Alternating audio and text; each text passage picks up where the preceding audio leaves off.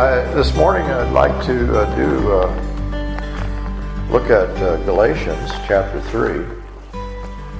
And let me read just the first few verses, and then as we talk, I'll go through the rest of the chapter. You foolish Galatians, who has bewitched you, before whose eyes Jesus Christ was publicly portrayed as crucified? This is the only thing I want to find out from you. Did you receive the Spirit by the works of the law or by hearing with faith? Are you so foolish? Having begun by the Spirit, are you now being perfected by the flesh? This is a key part of the book of Galatians, and of course Paul is going to work out in this chapter then what the resolution to the problem is. But as we enter into the comparison in this chapter of Christ and Abraham, it's important, he's already told us, it's important to be clear what saves us. And he says this in chapter 3, well, actually faithfulness to the covenant. And he's going to use the illustration that Christ then is the faithful one that fulfills the covenant with Abraham.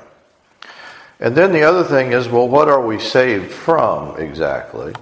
And Paul says, he's already said, this dark age, this period.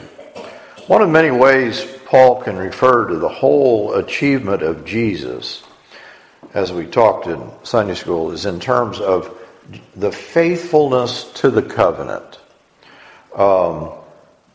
And I think this is the correct interpretation of pistis Christou. That the language may not always decide the problem. But when Paul says pistis Christou, that is faith Christ, is it the faith of Christ? Is it the faith in Christ? I believe he means usually faith in the Messiah. Or rather, the question is, does he mean faith in the Messiah? Or does he mean the faith or faithfulness of the Messiah? Sometimes he may, in fact, mean faith in the Messiah. But I think usually he's talking about the faithfulness of Christ. And then we are participants in the faithfulness of Christ. And both ideas play a role in his thought. So in Galatians 2:16, he's just said, we believed in the Messiah Jesus. And so there is the idea there of, yes, we have faith in the Messiah. So it's not that though, or that the one term is exclusive of the other. In Romans 5 that we read this morning, it's clearly talking about the obedience of Jesus the Messiah. And that sums up all that Paul has said about Jesus' death. This is what he's talking about here in Galatians 3:21, that he's talking about the obedience, that Jesus is the faithful one. He's the one who has been obedient to the covenant with Abraham. So it is the law, therefore, opposed to the promises of God? Absolutely not. For if a law had been given that could impart life, then righteousness would certainly have come. And so he's describing here that what was promised being given through faith, the faith of Christ, might be given to those who have faith, who are faithful as Christ was faithful. This is an idea that if you compare Philippians, 2:5-8, that it's the picture there that Christ is the one who has emptied himself and has made himself nothing. And Paul is arguing in Philippians that we're to be imitators of Christ. I believe he's doing a similar thing here with the Galatians. That is, the argument is, how are you saved? Well, you're saved by being a part of Christ, clothing yourself in Christ. You're not saved by being an ethnic Jew. You're not saved through circumcision. You're not saved through the food laws. So the illustration with Abraham is that,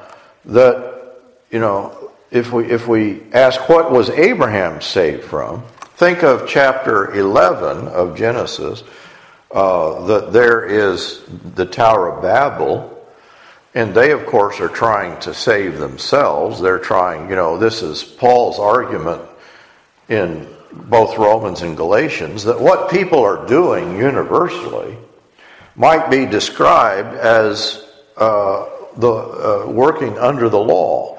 That is, the law of sin and death, that they are attempting to gain life according to their own law. What is Abraham precisely? What's his problem in Genesis 12? He's given the promise. The promise is that you will have a son, and that through this son your name will be perpetuated, and that your descendants will be like the stars of the sky and the sands of the sea. And he, of course, has no real way of perpetuating his name because he's 110 years old and Sarah's womb is as good as dead. And so the argument of chapter 3 is framed within the story and meaning of Abraham. How, will Abraham secure an heir? And the heir then is the means to perpetuating his name, the means to life. And so in Galatians 3, Paul quotes a series of verses from Genesis. First of all, Genesis chapter 15, which is generally called the covenant chapter of Genesis. That's where, the promises are fulfilled then in circumcision. But also prior to that, he quotes from chapter 12, where the first promise is given. And then he'll refer to chapter 18. And so Abraham is promised a worldwide family. And the key notion is set forth that Abraham is characterized by faith or faithfulness. That is, the faithfulness of Abraham is what secured his promise, is what the means that he's entered into this covenant relationship with God. The closing of Paul's argument here in chapter 3, for all of you who were baptized into Christ have clothed yourselves with Christ. There is neither Jew nor Greek, there is neither slave nor free, there is neither male nor female, for you are all one in Christ Jesus. And if you belong to Christ, then you are Abraham's descendants, heirs according to the promise. So Paul's argument, who received the promise? Those who, were ethnically Jewish, those who marked themselves out. And Paul's argument is no, that in Christ we've received the promise given to Abraham. That is, it's the way that God saves us has never changed. It's always been through the promises given to Abraham. And Paul's argument, that promise referred to Christ. It did not say seeds, Paul says. It says seed. That is, that Christ is the fulfillment of the promised Son, through whom your heirs would be as the sands of the sea. So, the covenant promise is not fulfilled through the law, not because there's anything wrong with the law, but because the law was never the means that God was using. It was always faith, the faithfulness that was there in Abraham and fulfilled in Christ. So, do you clothe yourselves in the law, or do you clothe yourselves in Christ? And to be clothed in the law, that is a life. That is everything about you, because you're ethnically, you're going to practice the food laws. Your daily intercourse with people is going to be on the basis of the laws. But Paul says this does not accomplish righteousness. That is, you're not really made right as a Jew. You're not really made right by following the law. But he says if you're clothed in Christ, then you have passed beyond the mere surface achievements of the flesh. No longer are you Jew, Gentile. That's a fleshly thing. No longer are you male, female. That's a fleshly thing. No longer are you slave free. That is, it's not according to those sorts of distinctions. These things all pertain to the divisions that were there in the law, right? That clearly one of the prime markers of the law was between Jews and Gentiles. That was the distinguishing marker. Male, female, slave free, all treated differently under the law. So the law divides. But his point is that the law does not touch the reality of the heart. Circumcision is of the flesh. That's a marker in the flesh. And that's what these false teachers are wanting the Galatians to do, is to get circumcised. They want them to practice the food laws.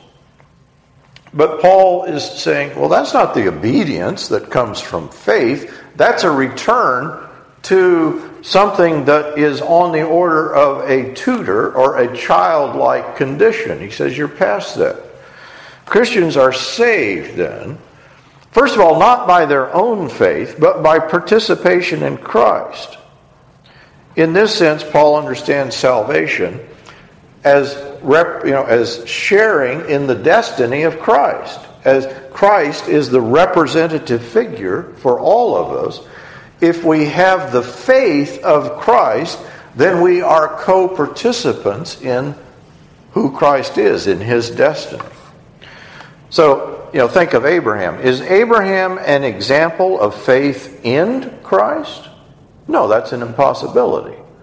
There is Abraham, or is Abraham an example for others to follow? And that's Paul's argument here. We're fulfilling the promises, the faithfulness of Abraham, because Christ is the truly faithful one.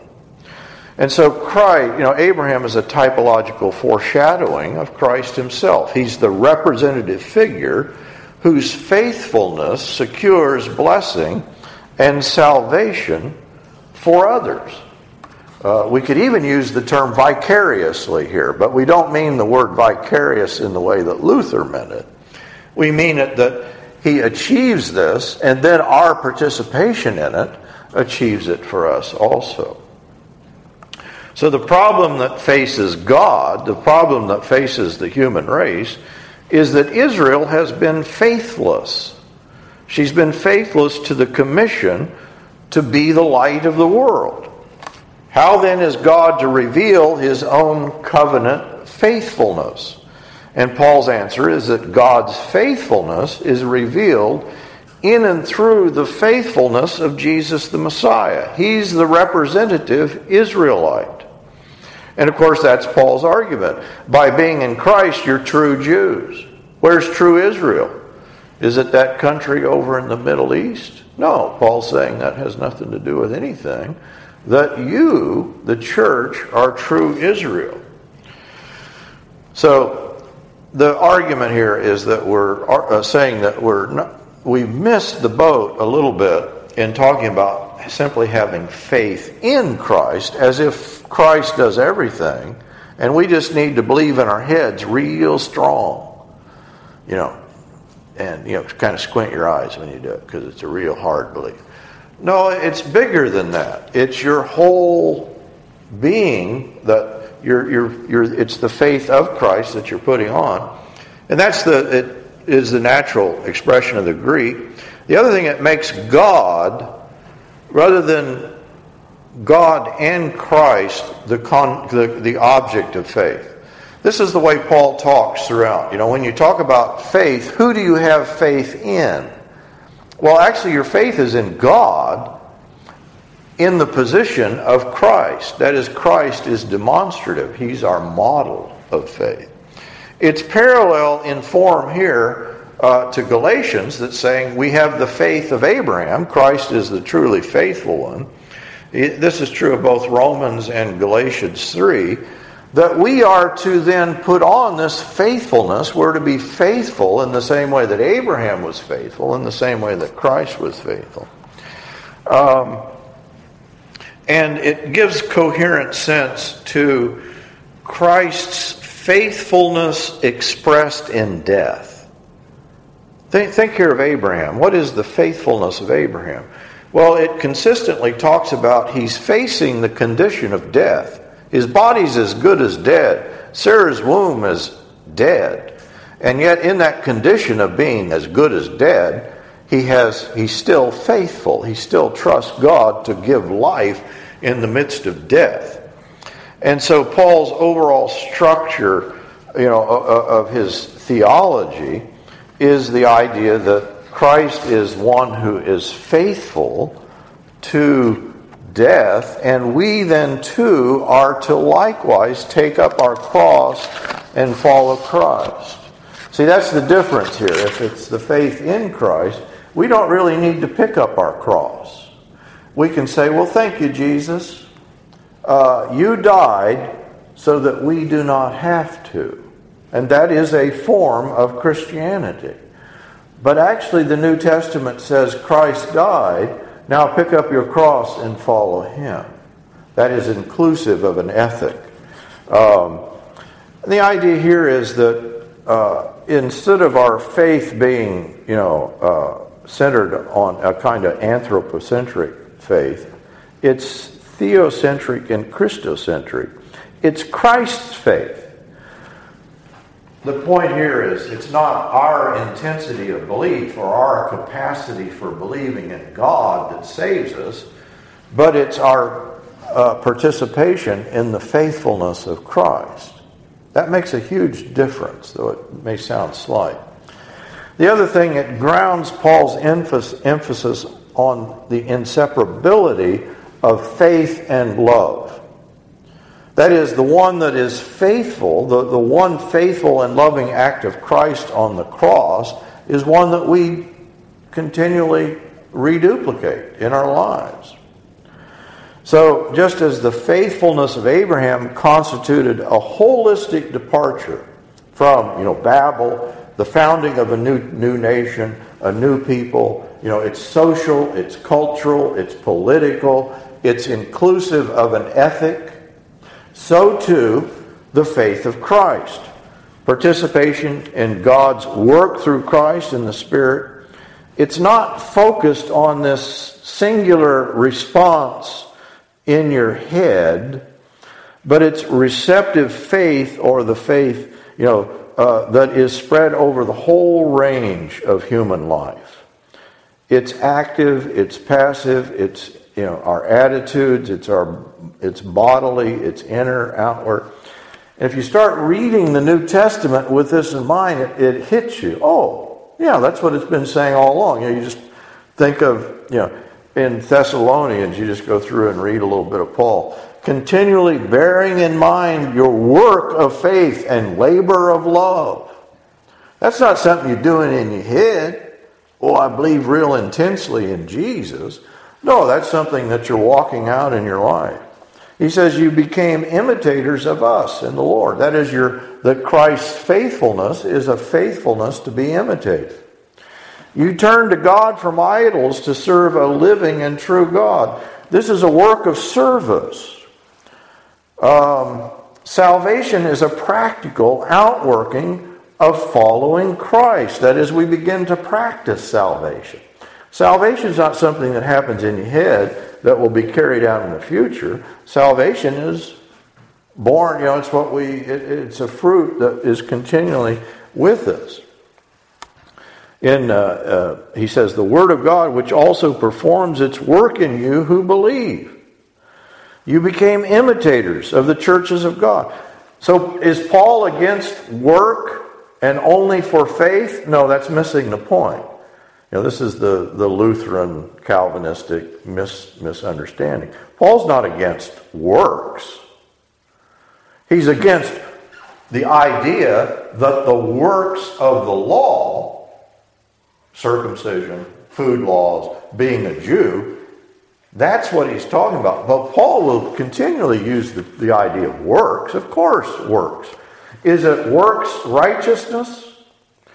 Well, it's not works righteousness if you're talking about the works of the law. No, he's saying that it's the righteousness of being faithful that is given to us in Christ.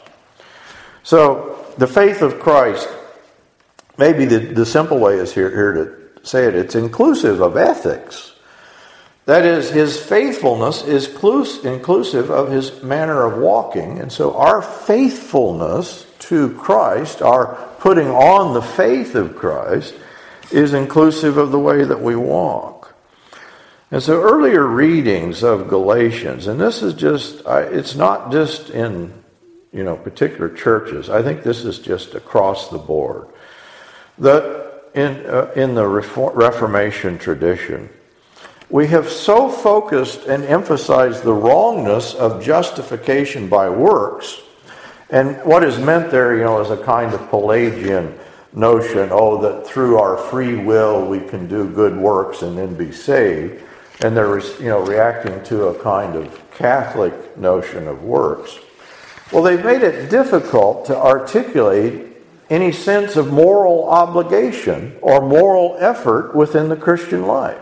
And so we have the situation of an evangelical Christianity that statistically is no different ethically than the culture that surrounds us in terms of divorce rates, rates of addiction, you just go right on through.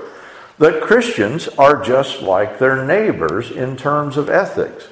I think there is a failure of theology that is, the idea that we don't do ethics as Christians. Well, ethics is part of, it's in Paul's argument, is all about the faithfulness of Christ. No, that means that we're following Christ. Ethics is not just an appendix. This is the way when I was teaching theology, what usually happens, you go through the whole theology, and at the end of the class, there's tacked on to the end of the class ethics. Well, that's missing the point. Ethics isn't something you tack on to theology. Ethics is in the very heart of your theology. Justification by faith, certainly we are justified by faith, but that phrase should include the notion, no, we're made right through the faithfulness of Christ because we've put on that faithfulness. Through the gospel events of Jesus' death, his resurrection, God has delivered Israel from the rule of evil and the powers who perpetuate it. And that is a real world deliverance that we experience in the church. So the faithfulness of God in Christ establishes human faith. Justification or rectification, we might just say making things right, it is cosmic, it's apocalyptic, it's God breaking into time through the death and resurrection of this faithful one. The powers which hold the nations in bondage are defeated. Why?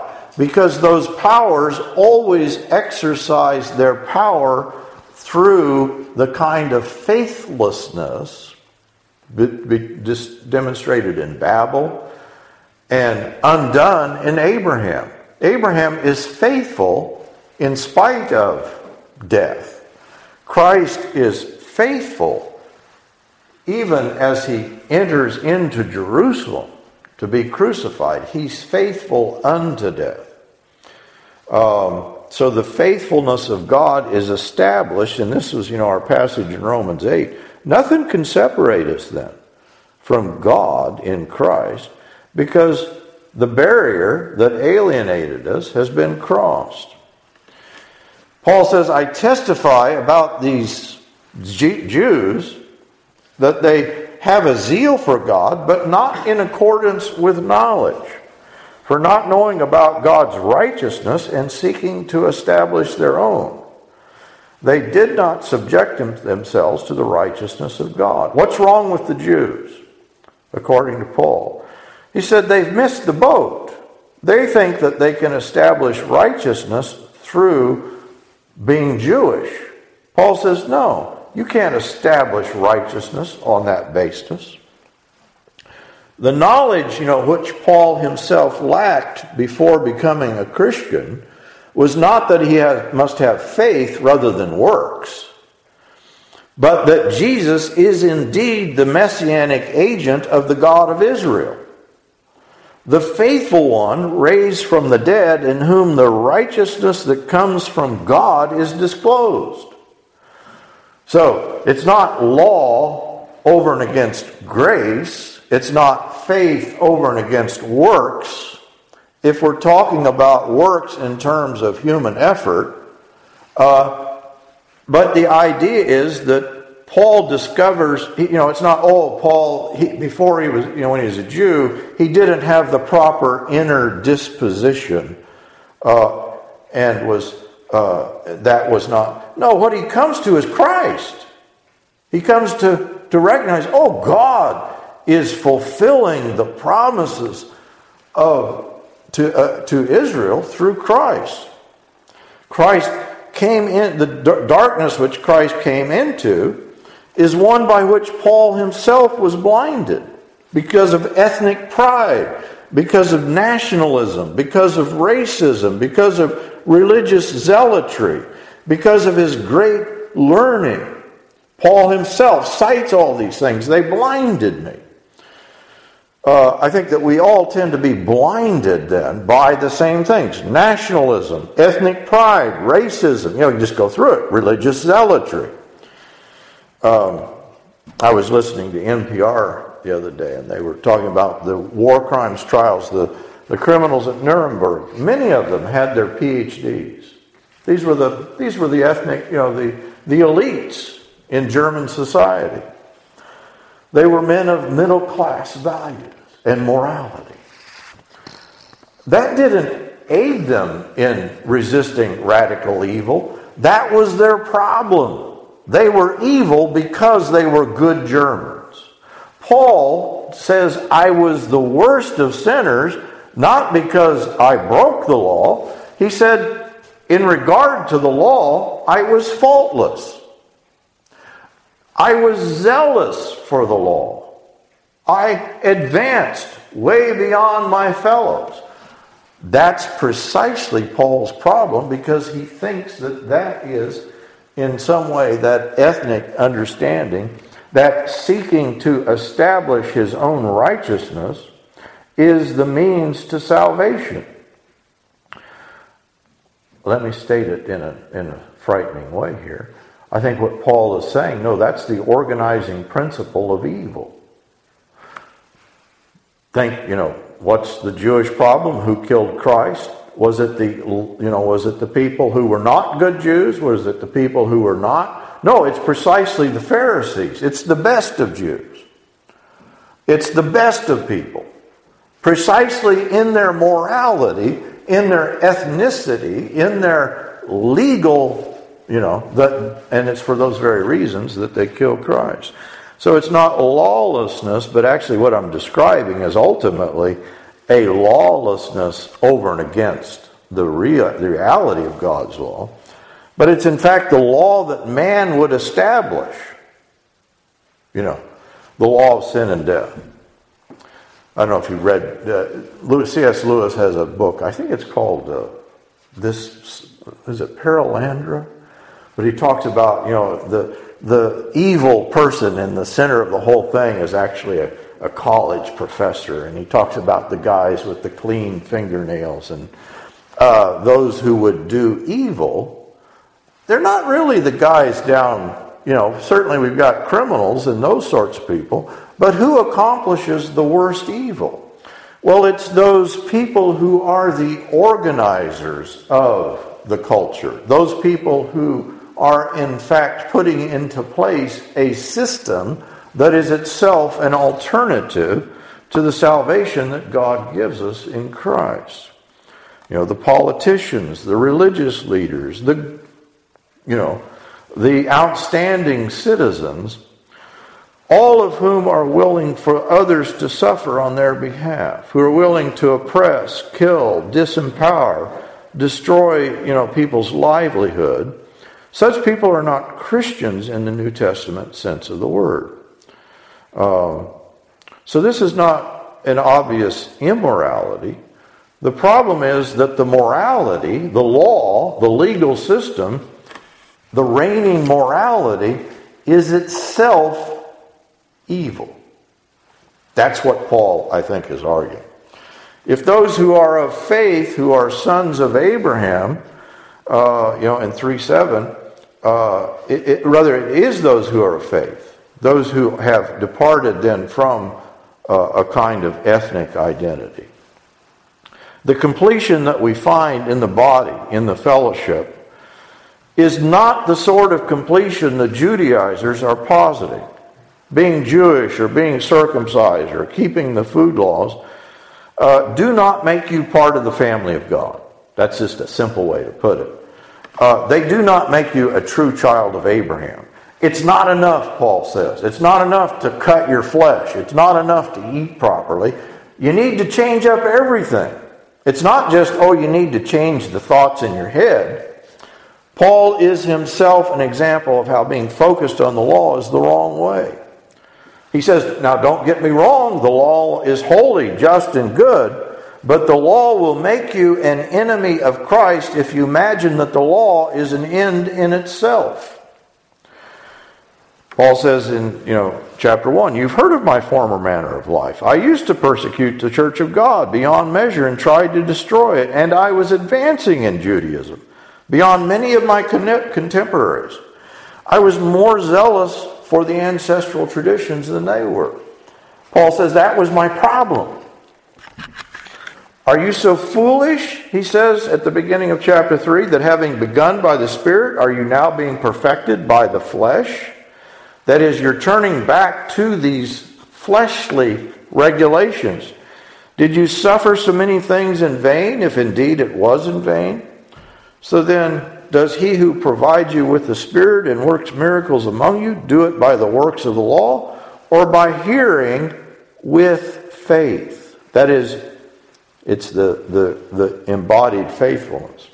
And in this chapter, then, he's talking about the escape from slavery.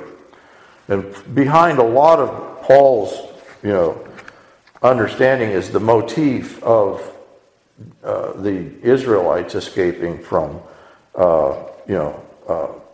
slavery in Egypt. And the slavery here, Egypt is representative of the slavery of sin.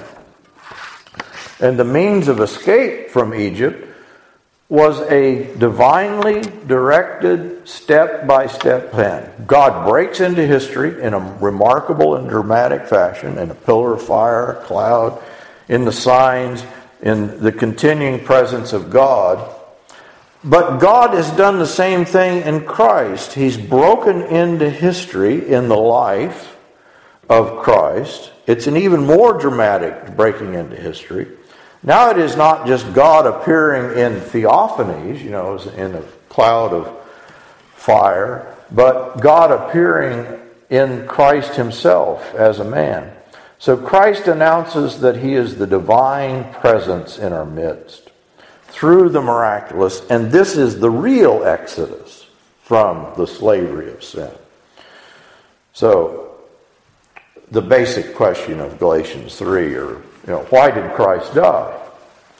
It was for freedom, Paul says, that Christ set us free. Therefore, keep standing firm and do not be subject again to a yoke of slavery. He said you're going back to slavery by putting on the law. Is the law the thing? Is the law of prime importance? Unfortunately, even our doctrines of atonement, Calvin's Anselm's picture of penal substitution, unfortunately, they're making the mistake that the false teachers in Galatians are making. They're making the law the thing. The cross does not address the category of Gehenna. It does not, Paul talks about living under the curse of the law, but the law is a curse not because the law is evil, but because it stands, or because, does the law stand over and against grace? No. Grace is a fulfillment of the law, because prior to the law, there is the grace given to Abraham. Grace was always there. The law is a curse because it does not contain life. It leads not to righteousness, but it points to transgression. Paul asks this question, why the law then? In 3:19, It was added because of transgressions, having been ordained through angels by the agency of a mediator, until the seed, which he's already argued is Christ, would come, to whom the promise has been made. The law has a perfectly good function. The law is holy, just, and good. 3:22-25. But before faith came, we were kept in custody, like a child here, that's what he's picturing, under the law, being shut up to the faith which was later to be revealed. Therefore, the law has become our tutor to lead us to Christ, so that we may be justified by faith. But now that faith has come, we are no longer under a tutor. There's absolutely nothing wrong with the law. What's wrong is people's orientation to the law. Those who make the law primary introduce the curse once again, and that's what Paul's warning.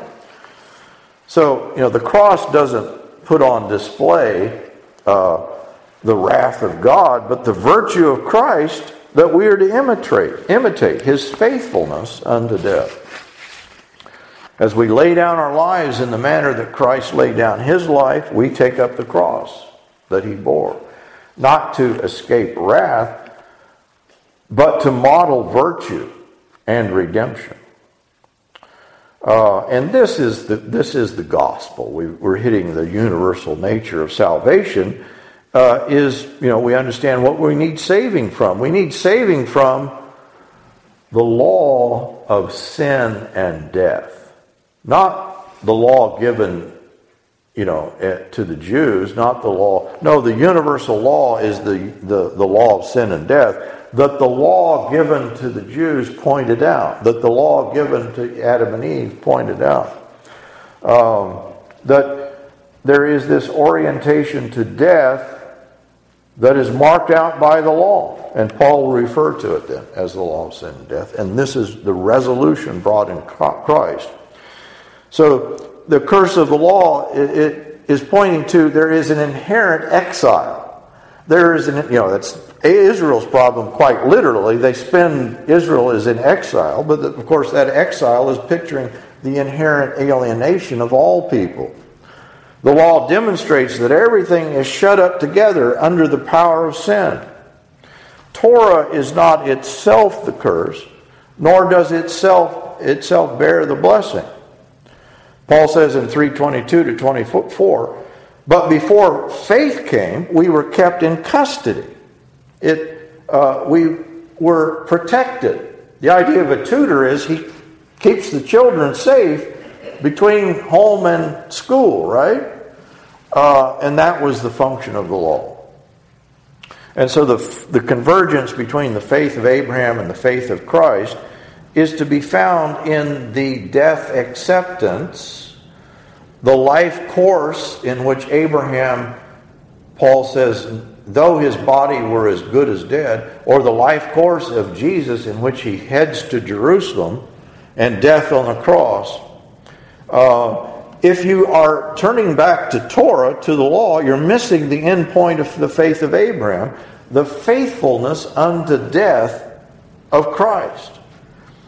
So Galatians 3 is not an argument hinging on any contrast between grace and law, but it's an argument in which law is taken as an end in itself. So to go back to Torah, to get circumcised, is to return to precisely where the road was blocked, the curse of the law. That's what he's saying in verse 10 and 14. It's like someone, Paul says, refusing a rightful inheritance because of a third party. God intended a single family and promised it in Abraham, and he's now created it in the Messiah. This is verses 15 to 18. Even though it is only a man's covenant, yet when it has to be ratified, no one sets it aside or adds conditions to it. Paul's saying the covenant with Abraham still stands. Now the promises were spoken to Abraham and his seed. He does not say and to seeds as referring to many, but rather to one, and to your seed, that is Christ. What I am saying is this: the law which came 430 years later does not invalidate a covenant previously ratified by God so as to nullify the promise. For if the inheritance is based on law, it is no longer based on a promise, but God has granted it to Abraham by means of a promise. Who received the promise? Well, we did in Christ. The law was not the reception. That was the mistake of the Jews. They thought, oh, we've received Abraham's promised inheritance. No, not yet. If righteousness comes through the law, Paul says, then Christ died needlessly. If the inheritance is based on the law, it's no longer based on a promise. But God has granted it to Abraham by means of a promise. So he says it's like an adult going back into the care of a babysitter. The law has become our tutor, but now we've reached maturity and we no longer want to return to the babysitter. The pretense of the law would be to avoid, if you're going to go to the law, you don't need death, the death and resurrection of Christ. You have the idea of ethnic identity. Did you receive the Spirit, he says, by obeying the law? Did you receive the Spirit through human effort? Are you complete idiots? I think that's true to the Greek there. Christ was clearly portrayed to you as crucified. Paul uses very strong language in Galatians. He calls them perverts. He says, who's perverting the gospel here? And I think that those who would sell us on the present evil age, those who would preach another gospel trying to please men, this false gospel is going to bring advancement among men. It will steal your freedom, Paul says. It is a refusal to fellowship. That is, the false teachers are saying, oh, we can't associate with those lowly Gentiles. It's hypocritical. Those who promote it act so as to please the powers that be. They're trying to promote themselves. It's powerful in that it seems the only logical thing to do, 2:13. It relies on human strength rather than on the grace given to us in Christ. It will enslave you and it will consume your life. If you're going to pursue this way of life, I'm quoting Paul, he says, just emasculate yourself. Go ahead and cut off everything.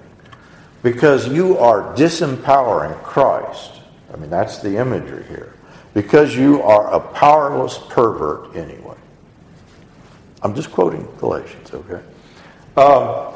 There is no life in the law. There is no satisfaction in the idol. And so Paul says, I died to the law, through the law, so that I might live to God.